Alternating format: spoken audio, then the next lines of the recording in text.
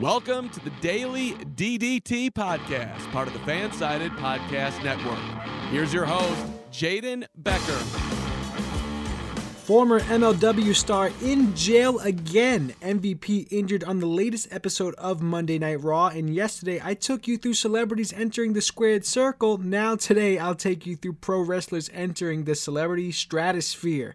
I'm Jaden Becker, and this is the Daily DDT Podcast. You can catch this podcast on all your favorite platforms for your morning drive, lunch break, or whenever you need your wrestling fix. If you like the content like this, check out our writers at dailyddt.com. And if you want to hear more from me, give me a follow on Twitter and Instagram at Jaden Becker TV. Last night was Impact Wrestling, but before we get into that, let's take a look at our breaking news. And one of the biggest breaking news to come out of yesterday, Teddy Hart is in jail once again on several charges. He is currently being detained for 3 charges, one for possession of controlled substance, one for evading arrest, and one for injuring a child, disabled person, or elderly person. Hart's last match in professional wrestling was December 16th, 2020, when he wrestled Too Tough Tony for the JCW Heavyweight Championship at JCW Bring Down the House. He's best known for his time in MLW as the middleweight champion and tag team champion. Hart, he has a deep history with the law, and most recently, before this arrest, he was arrested in October of 2020. Hart was arrested in Texas and charged with injuring a disabled person, evading arrest, and being in control of a substance as well. So, to be detained once again is not what you want to see for Teddy Hart. And I guess I would say best wishes to him, but it seems like he hasn't learned his lesson for quite some time now. I believe his record dating back to 2014. Moving on to other news, MVP injured during his last episode of Monday Night Raw.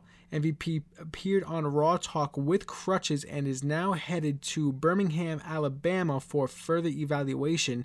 MVP blew out his knee in a 6-man tag match against Riddle and Lucha House Party. MVP was a professional though through the match, and doing so completed the match and without any bumps in the road. He actually did, I believe he took like a top turnbuckle bump throughout that match, and even did that signature bouncing off the ropes ball and elbow drop with that bum knee. So he was able to work through that. And I'm glad to see that he's in good spirits. So get well soon, MVP. Actually, a tweet came out that MVP laughed at, and I laughed at it as well, saying that MVP's knee gave out after carrying Raw for the past year, which made me laugh. And there is some substance to that tweet. You might look at me like I'm crazy, but I think, well, for what he's done with the Hurt Business, just look where the titles are right now on Raw. The United States Champion in the Hurt Business, and Bobby Lashley, Cedric Alexander, and Shelton Benjamin, both the Raw Tag Team Champions. That's where all the gold is right now with the Hurt Business. So good for MVP, because I know that this was probably his brainchild and something that he really wanted to get behind. And for an all-black stable to really be this dominant in the WWE is a great sight to see. Young Rock making its series premiere on NBC. If you're like me and you missed the first episode of last night's Young Rock, because you're watching Impact, it's going to be streamed on NBC's streaming service Peacock, which is where also the WWE Network is going to be very soon, coming in March. But Young Rock, show about Dwayne "The Rock" Johnson. I'm sure you've seen the 1,000 commercials on NBC and USA, given that they're partners there. You've seen those commercials in between every break between Raw and NXT all the time, so you definitely know about it, but wasn't able to watch it last night because of Impact Wrestling. I'm going to watch it hopefully soon on Peacock. And one more thing about NBC Peacock, I saw a TikTok, funny enough, about if the capabilities of Peacock will hold up to the standards that the WWE Network did. You look at the WWE Network, and let's say you just wanted to search for a random match with a random obscure professional wrestler, if you will, and you could easily search that into the WWE Network search bar and find it right away in 2 seconds, just by clicking through a little bit. I hope that they're going to be able to transfer that ability into Peacock, because right now, if you go to Peacock and you search up a comedian or like Amy Schumer or something like that, who's someone that's done a lot with NBC or has a show with NBC, and you search it up, it has a tough time finding results for a person that should be well known. So if I'm looking for an obscure wrestler on NBC Peacock, that's might be giving me some trouble. So I'm just hoping everything switches over nicely. If not, it's really going to be detrimental to all the people in the U.S. Watching the WWE Network and trying to find some old matches going through the archives. That's going to be really, really tough and disappointing. And funny enough, I did find that on a TikTok of all places of that complaint. A valid complaint at that. Last night was Impact Wrestling, and the big match on the card coming into this show was Josh Alexander versus TJP for the X Division Championship. And no, it was not in the main event. They opened the show with it. And I thought that was a little odd. I didn't think that they need to open the show with that. I thought, funny enough, that this was main event worthy. The mid-card talent in Impact Wrestling arguably is better than some of the main event talent in Impact. So I give a lot of credit to the mid-card in Impact given their talent level. So I was hoping that it would end the show with it, but I'm also happy with how they end the show as well. We'll get to that a little bit down the line. But first, focusing on the opening match, because this was an important match in my mind. I really wanted to see what Josh Alexander could do here. So TJP bleeding from his mouth early on. Didn't see any strikes early on, funny enough. This might actually be him biting his tongue or bumping his tooth on the mat, funny enough, for his mouth to be bleeding that early on into the match. And the match was moving relatively fast for a mat wrestling type of match between Alexander and TJP, really going for holds and joint locks. It was moving really fast, and it ended up being a 15-minute match in total, which is relatively long for an Impact match, but I would have liked to have seen this go 20 and be in the main event. That would have been ideal for me. So they could have did everything that they did in this match, except it wouldn't have been so jammed together. Alexander continuously going for the ankle lock match, being called by Stryker and D'Lo, ends up feeling like the main event of WrestleMania. They're really going at it in the opening match of Impact Wrestling, and they making it sound like this was the biggest match in the history of pro wrestling. I think there's a time and place for that. I'm not going to deny Matt Stryker's broadcasting ability for the play-by-play position. I think he does a fantastic job for making you feel emotion and making you feel what the wrestlers are feeling in the ring. I remember he brought up the mask standpoint. Now, we all know how it is to wear masks 24/7 now, and to imagine wrestling a match in a mask, it's going to be tough because it restricts your breathing ability. He talks about the joints, like, oh, feel that tendon right by your ankle, how tender it is. I love when he does that, but they're really calling this match heavy, as if it was the creme de la creme of Impact. It was the opening match, so nothing taken away from the opener, but I felt like they were really, really hard on that.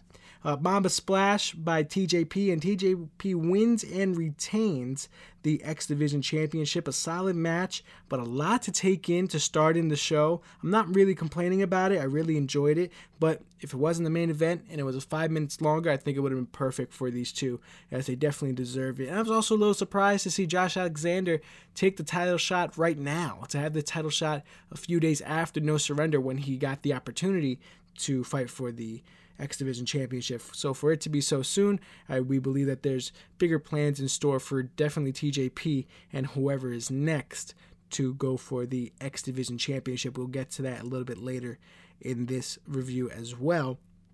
Next match, Willie Mack versus Suicide versus Trey Miguel versus Daivari. Fatal 4-way match. The match flies around the ring early on. These competitors are also in that triple threat revolver match, which is type of a gauntlet / triple threat dealia that they had at No Surrender. I really liked a lot of these competitors, but as I said, the only winner really out of all of that group would have been Trey Miguel, Josh Alexander, and Chris Bay. So with Trey Miguel being the only person in this Fatal 4-way, you could sort of assume which way this match was going.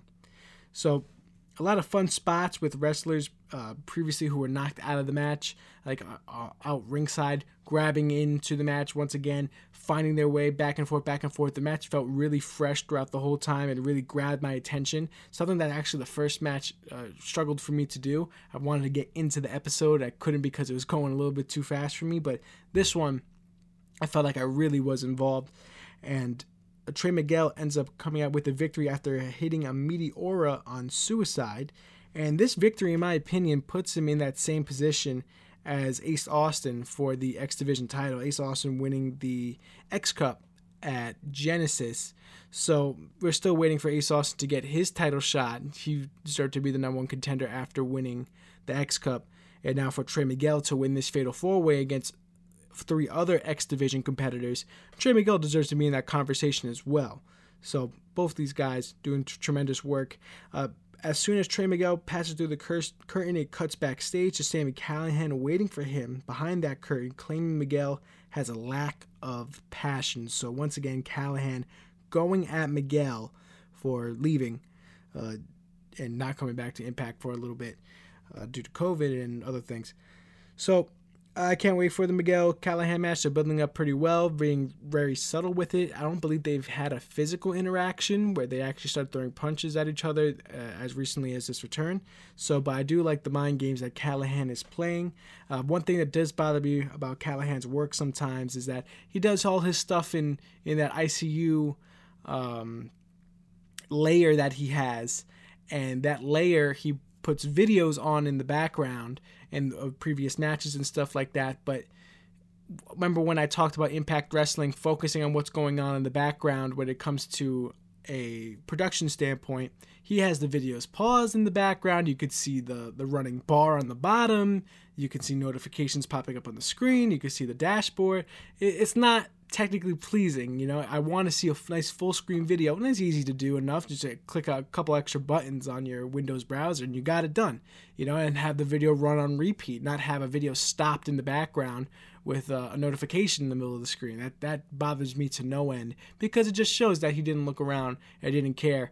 Even though he put in the effort to have those videos on in the background, he didn't put in that extra effort to make it look as beautiful as it can, because I know Sami Callihan definitely has the talent in ring and also has the great promo work, but the technical skills of Impact Wrestling, once again, from a production standpoint, hurting me. But that was a few weeks back. That's just me harping on things that stick in my mind sometimes with Impact from the production standpoint. Next match, Hernandez with Brian Myers versus Matt Cardona. Cardona dominating early on with his agility. Myers distracts the ref, and Hernandez connects with the low blow to Matt Cardona. Ref didn't see it. Cardona connects with the radio silence and wins towards the back end of the match.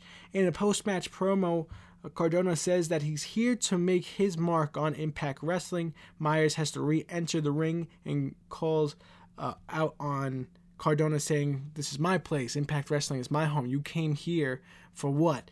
And Cardona ends up actually calling his bluff. Everyone knowing that Cardona and Myers are best friends in real life. They have their the major podcast, the figures, the action figure wrestling podcast, and which they always do a good job with. That name is escaping me right now, but they do it all the time. And personally, I'm from Queens, New York, them two both being from the same area as me, and even going to the same Wrestling Universe store on Francis Lewis Boulevard. Big shout out to those guys over there. They go to that store all the time for signings and stuff like that. It's always nice to see, especially when they get involved in the community and the collecting community as well of professional wrestling. Hernandez attacks Cardona, and Edwards comes in to save Cardona as Cardona and Edwards stand tall. They had that tag team match already, so I don't expect to see it again. But anyway, Edwards getting his paycheck for the night for getting involved and saving Cardona. Obviously, one day this is going to lead to a Myers-Cardona match. When is that going to come?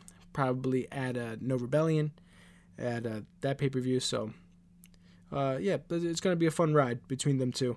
And currently, they've only confronted each other once in a physical sense at No Surrender. So, to see them actually go at it on a singles match would be pretty good on an Impact stage.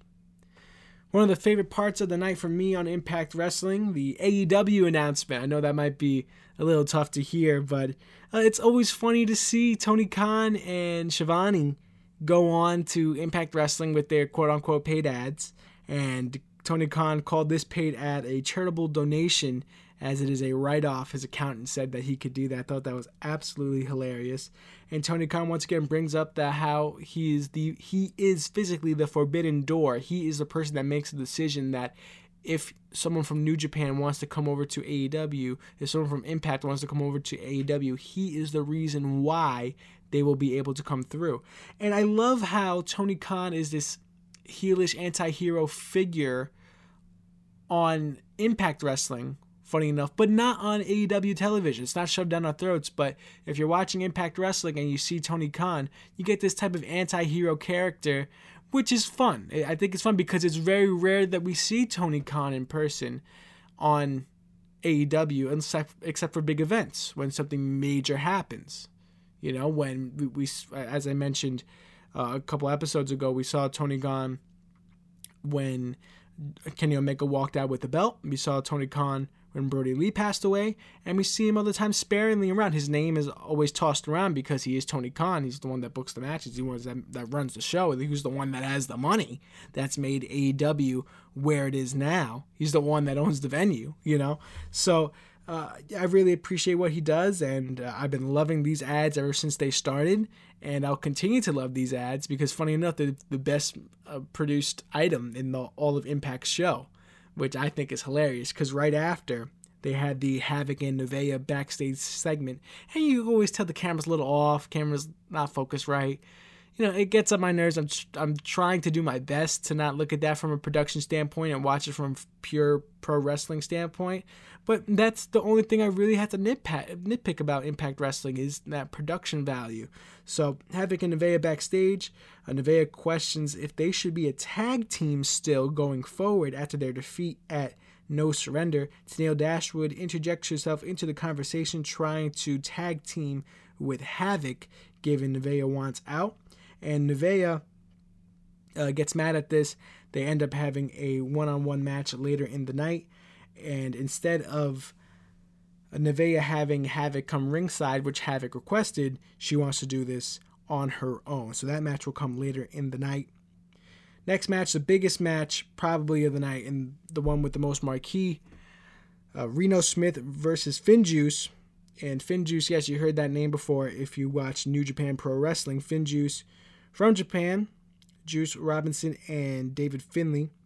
They are former IWGP Tag Team Champions. We've seen them in Ring of Honor before, and now they are in Impact. So great to see them, especially two IWGP champions making their way over to Impact. There's always a success for Impact, giving them that credibility, that notability as well from a New Japan stage. Very, very huge for them to get to those two guys to come over. It was teased at the end of No Surrender that they were coming over. You might have actually missed it because it came after the show going to black and then popping up with that Impact logo. If you clicked off right away too fast, you might have actually missed it.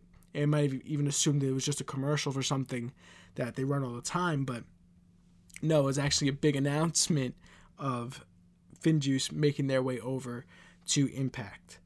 So, great back and forth early on in a match that could have been a squash match, honestly. You know, with you bring a guy from New Japan, IWGP champion, this match could be over in 3 seconds.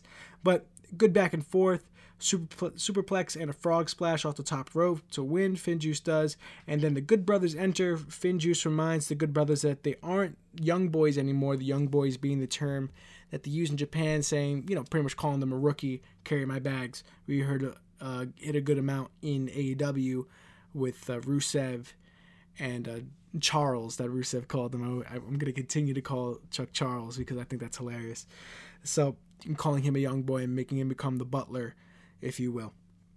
So they reminded the Good Brothers that they aren't young boys anymore, and they can that the young boys can't hang with them when it comes to drinking, which I think is hilarious given the whole gimmick with the Good Brothers is hitting the bars after big matches. So great to see FinJuice there, and now legitimate competition for the Good Brothers in Impact Wrestling.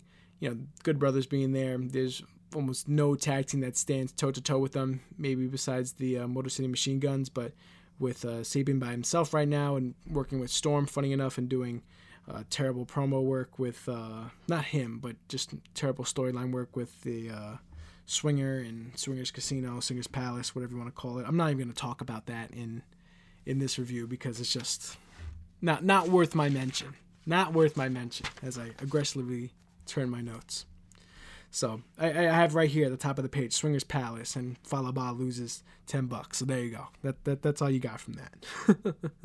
Next match, Tenille Dashwood versus Nevaeh. Nevaeh dominant into the break, driving Dashwood into the ring post, but Dashwood picks up energy, dropping Nevaeh into the exposed turnbuckle, crossbody, and win for Dashwood, so Nevaeh goes down on her back.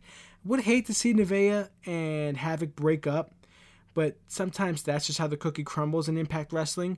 And also, I wouldn't like to see Impact Wrestling go the same route as WWE currently stands, where they falter when it comes to the women's tag team division, where they have barely any women to compete in the tag team division. Right now, currently, there is something in the works. Going forward, we're going to go through that in 2 segments, but I just want to make sure Impact Wrestling keeps up with their women's tag team division. Yes, they had a whole great tournament, and you crowned a champion of Fire and Flavor as your women's tag team champions, but if you don't continue from that, what was the whole point of putting the belts on them? Might as well just made it a cup tournament, have them win the cup, and that's it, call it a day. If you're going to bring the belts back, you're also bringing back that division, and that division I expect to be on the same level as the men's. And there's no reason why not. Right now, the men's also struggle as well because it's only the Good Brothers, but I digress. Next segment, Deaner and Violent by Design. Pretty much in sum, Deaner challenges Jake Something to a tables match and wants at it alone, as this is a family matter. So Deaner versus Jake Something next week. No Violent by Design, and this is a tables match. Once again, I hope this leads up to a cage match. Only reason I say that is because just to confirm the fact that Violent by Design won't interfere. I would love to see a cage match. I don't know if they have the capabilities of doing a cage match of where they currently are in that studio. I can't remember if I've seen one or not throughout the COVID era. I have to really look back and scratch my head there for a little bit and remember. But yeah, tables match works fine for me. As I said at the end of No Surrender, and when Jake Something went from Cousin Jake to Jake Something, I really would appreciate if this storyline lasted a couple months, because this could be really, really good for Impact. Have 2 cousins split up and fight. That isn't that the whole point of professional wrestling? You split up and you fight for a little bit. So let's not burn it all away in the first couple weeks here. Let's let this build, especially if you're Impact Wrestling. Deonna Purrazzo backstage. She's also backstage with Kimberly and Susan. Susan's upset because she got pinned last week got pinned at No Surrender. And they meet up with Scott D'Amore, Kimberly and Susan versus Jordynne Grace and Jazz. That is the match that is set up by Deonna Purrazzo. Winner gets a shot at the women's tag team titles. So, hey, we do have some life in the women's tag team division and for Impact Wrestling. And hopefully, I would like to see Kimberly and Susan go for it. If not, Jordynne Grace and Jazz would be fantastic as well. Both great choices. Susan, funny enough, a lot of people are liking Susan right now for that gimmick that she's running with this kind of Karen gimmick, and she's doing it very, very well. She's calling the manager. She is on her phone. She's doing everything a Karen should do, but her name is Susan. So I appreciate it, and I think, are they worthy of a title run? I don't think so. But are they worthy of a title opportunity? Yes, I think so as well, just to keep that tag team division alive and running well. Moving on to the main event, Moose versus Tommy Dreamer in Old School Rules at the end of No Surrender. Moose came out and attacked Rich Swann and Tommy Dreamer at the end of the match, and this now turning into an Old School Rules match after Rich Swann not appearing on this episode of Impact Wrestling, recovering from the attack from Moose, which I thought was pretty funny. And you all know how high I am on Moose right now. I think he's an absolute superstar after what he did at Hard to Kill. He really stepped up to the plate, and Impact, I think, appreciates him for that, for almost stealing the show from Kenny Omega at Hard to Kill. That's very, very tough to do. That Spanish Fly pointing at Kenny Omega doing his signature pose. That is engraved in my mind for a long, long time. And Moose has a deep place in my heart. But starting off with the action, it falls outside early on. Dreamer bites Moose on the forehead. Always great to see, especially during COVID times. I think it's hilarious anytime we do. Now you sort of look at those moves when someone bites the bottom rope, someone bites someone else's forehead. You look at those and cringe a little bit because we're living in COVID times. So back in the day, maybe not as much. But now it's sort of like, we're in a kind of a pandemic right now, but it's okay. The match spends a lot of time early on outside of the ring, and as soon as things start to fall inside, the match starts to wrap up a bit. Moose starts to talk to Dreamer, saying that his problem really lays with Rich Swann. Moose really has an issue with Swann and not with Dreamer, but Moose all business, taking his anger out on Tommy Dreamer. Dreamer speaking back to Moose openly saying, "Do I stiff the boys, huh? Do I stiff the boys?" It always bothers me when, not only when that is picked up by the microphones, but when it's also acknowledged by commentary. I never liked when they use insider lingo or locker room lingo on air and they use it openly. So, when you stiff the boys, when you're striking and making contact in professional wrestling, but you actually are making contact. You're not throwing a pulled punch or an open fist punch or whatever like that. I believe that comment came after he hit Moose over the head with a cookie sheet or something like that. So that's a little tough to not stiff there, especially if you want to get a good sound as well. But moving over to the back end of the match, Dreamer able to push Moose through a table, but will not go quite into that good night. Funny enough, they actually used that call twice in one night. I did note that in my notes, but I'm not going to dock no for it, given that it is a good poem and it is a good quote. But Moose amps up, spears Dreamer, and wins. And the show fades to black there. So think about that. Moose wins, stands tall, show is over. No run in, no crazy heel or face running in at the time. And I can't remember the last time I've seen in Impact Wrestling where the winner stands tall and the show fades to black. I don't think I've seen that in a very long time. The past few weeks we've seen Shamrock and Eddie Edwards and a ton of stuff. Good Brothers, especially when the Kenny Omega stuff was going on with the bus backstage. The show would end with a brawl, either in the backstage area or in the parking lot. Show fades to black after a match. I appreciate it almost as much as a show starting with a wrestling match and not a promo. So, nice to see. For this Impact, I'm going to give it a grade of a C.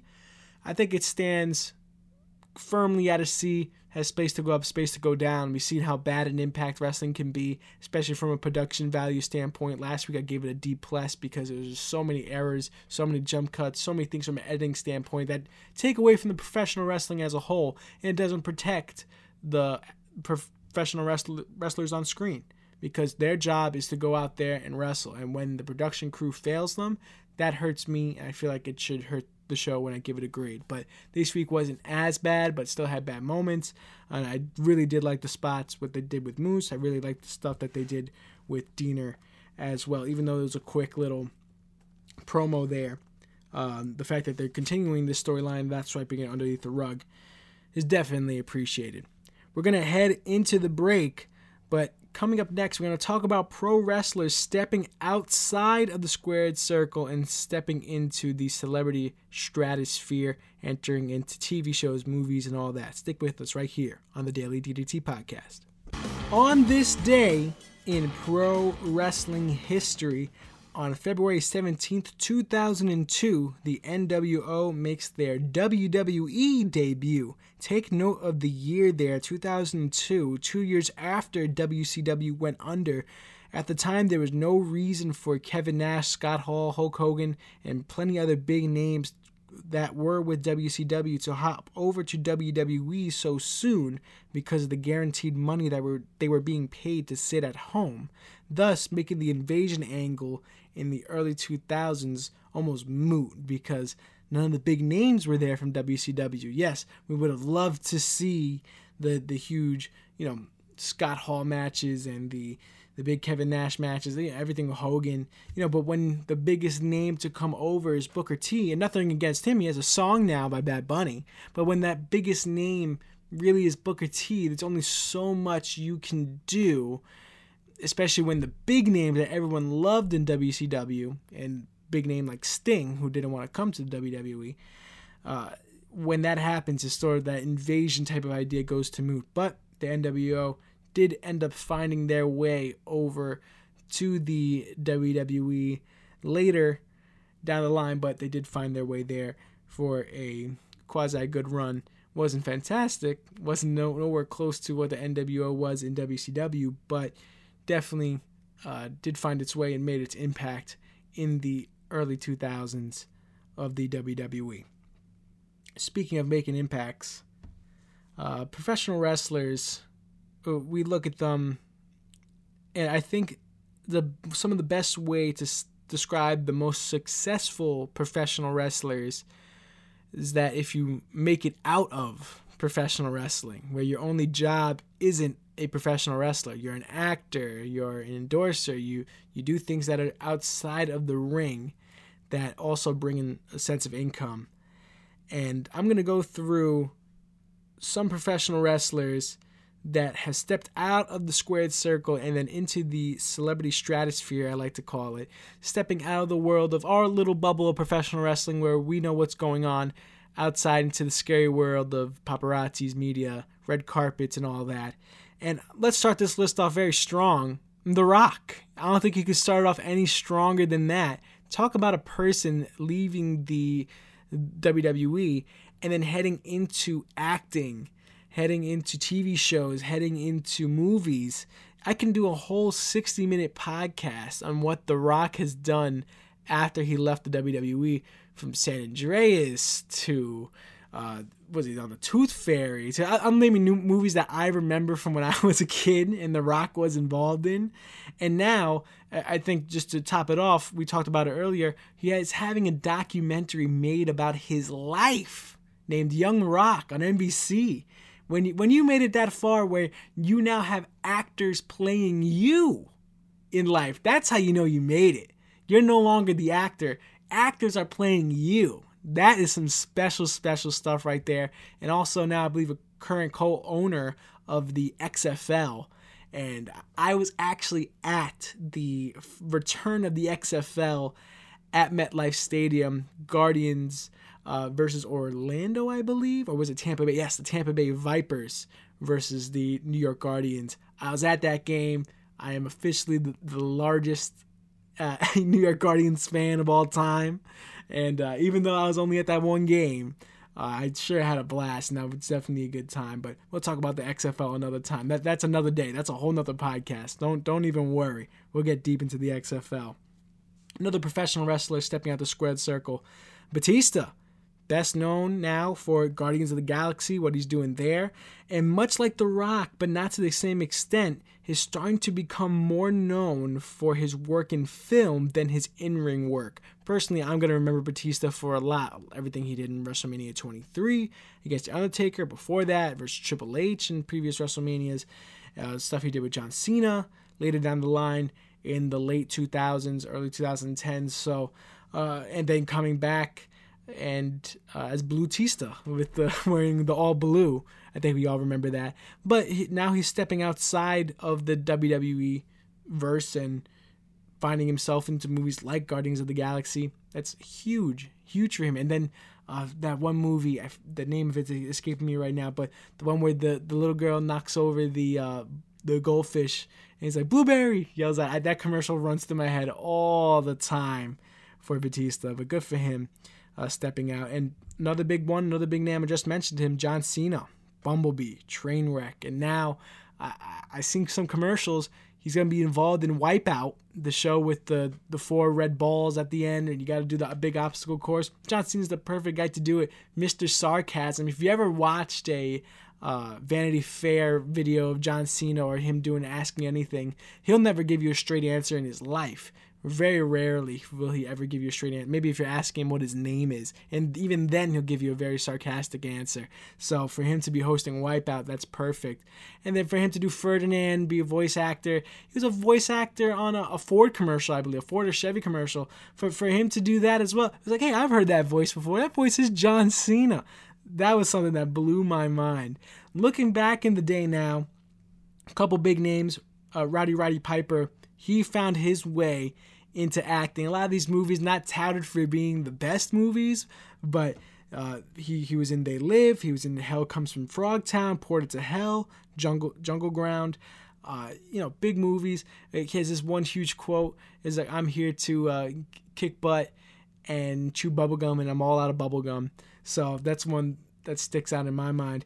And another big name, and probably one of the biggest names from early in the days of the WWF, Hulk Hogan, Rocky III, no holds bar with Zeus, rest in peace, who recently died late in 2020. Suburban Commando and Gremlins 2 as himself, funny enough. But Hulk Hogan, Rocky III, huge. Absolutely huge for the WWF at the moment, because now you're having Hulk Hogan being the face of a Rocky movie, which at the time and still to this day is touted as one of the greatest not trilogies, but expansions of movies of all time, the Rocky series. So yeah, for Hulk Hogan to be a part of that. And then another huge wrestler as well, Stone Cold Steve Austin, The Commended, The Expendables, The Longest Yard, and I can get into a whole thing about that movie as well. Longest Yard with Goldberg, Kevin Nash, The Great Khali, getting a ton of wrestlers in there with Adam Sandler, of course. Stone Cold Steve Austin. And now he's doing stuff himself on USA. After he left professional wrestling, it took him a little bit to really get into the media stratosphere. I know I've been saying that word a lot, but to get into that media realm, now he has a podcast. He has that Broken Skull Sessions that did a ton of great work with The Undertaker, and recently he had Sasha Banks, Bayley, Kurt Angle, The Big Show, a ton of names to get in deep dive into the mind of a professional wrestler that only another professional wrestler like Stone Cold Steve Austin can do. There's only a certain amount of questions I think I can ask The Undertaker before he'll get mad at me, but I think Stone Cold Steve Austin knows no boundaries and deserves to ask a ton of questions because he is Stone Cold Steve Austin. He lived these moments with The Undertaker. He lived these moments with Kurt Angle. He lived these moments with The Big Show. Maybe myself as a young journalist don't have the same amount of leverage to ask those questions to The Undertaker, to Kurt Angle, just because of the relationship that they hold, giving us, the fan, a tremendous insight to what it's like to be a professional wrestler in that time, the stories that they tell that only they remember, that I wouldn't even dream of asking a question about because I would have no clue. Stone Cold Steve Austin now, even expanding out of interviewing professional wrestlers, now has his own show on USA. Did something with Brett Favre where they were shooting Sasquatch with a bow and arrow. I remember that after an episode of Raw. So Steve Austin doing fantastic stuff. Going even earlier now, Andre the Giant, and the only reason I wanted to bring this up was because of The Princess Bride.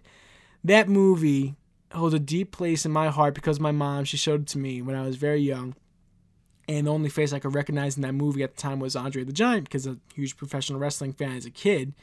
But for Andre to be in that movie, it was just phenomenal for me as a child. This is me giving my emotional outbreak before I give my analytical. But at that time, he was on his last legs, Andre the Giant.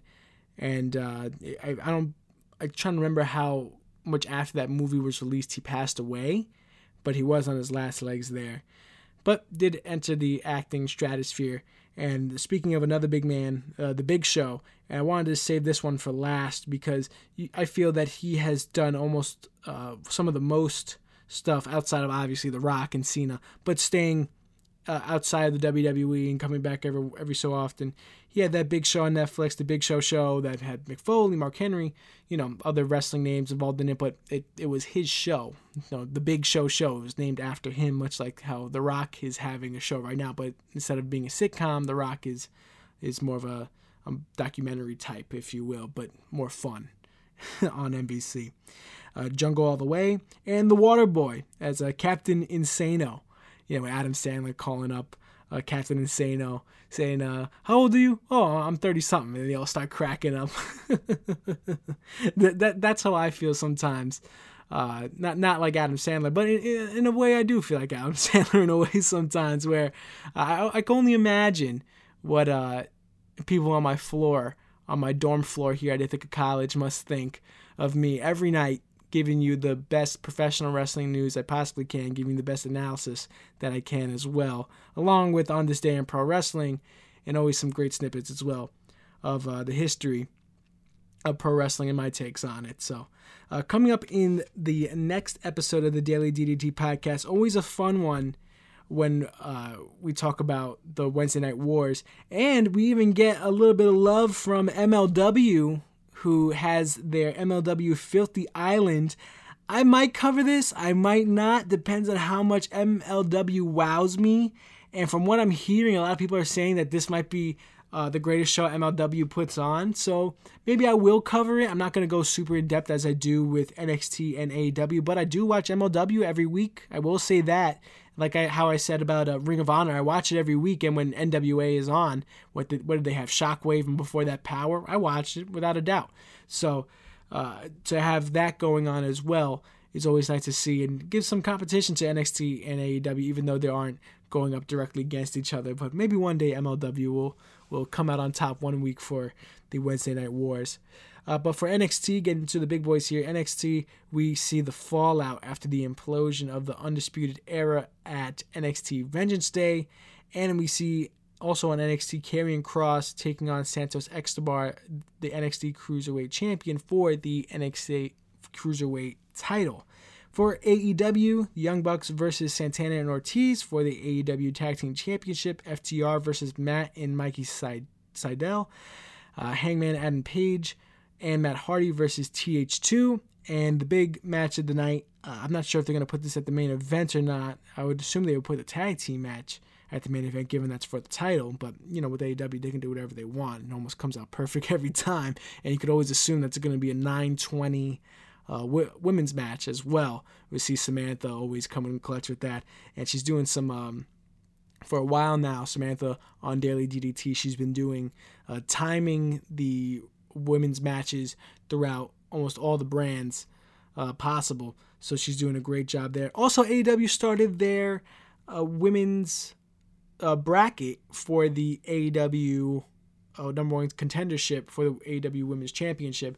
That started on Monday. You can catch that on YouTube. I'm going to go over it a little bit on Wednesday. I wanted to pair it up with AEW. I didn't want to drop it in the middle of the week for you, but I'll pair it up with AEW just in case you haven't seen it yet. It is on YouTube on AEW, so you can catch that there. Main event for AEW, Jon Moxley, Lance Archer, and Rey Fenix versus Eddie Kingston, The Butcher, and The Blade. So definitely going to be an eventful Wednesday night for me.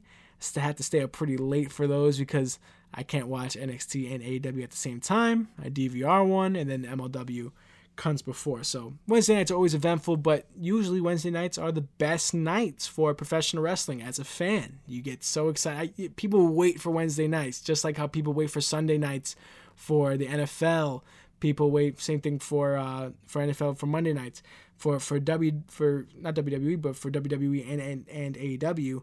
Yeah, a lot of people wait for Wednesday nights because that is the creme de la creme of professional wrestling. A lot of people on Twitter wondered how WWE as a brand as a whole can go from such a great show on NXT TakeOver Sunday night to such a mediocre show Monday night. The discrepancy there is a little crazy and funny how the quote-unquote developmental brand is looking like the best brand out of all three for the WWE. But that's all from me. You can catch this podcast on all your favorite providers. If you like content like this, check out our writers at dailyddt.com. If you want to hear more from me, give me a follow on Twitter and Instagram at Jaden Becker TV. I'll see you tomorrow with another episode of the Daily DDT Podcast.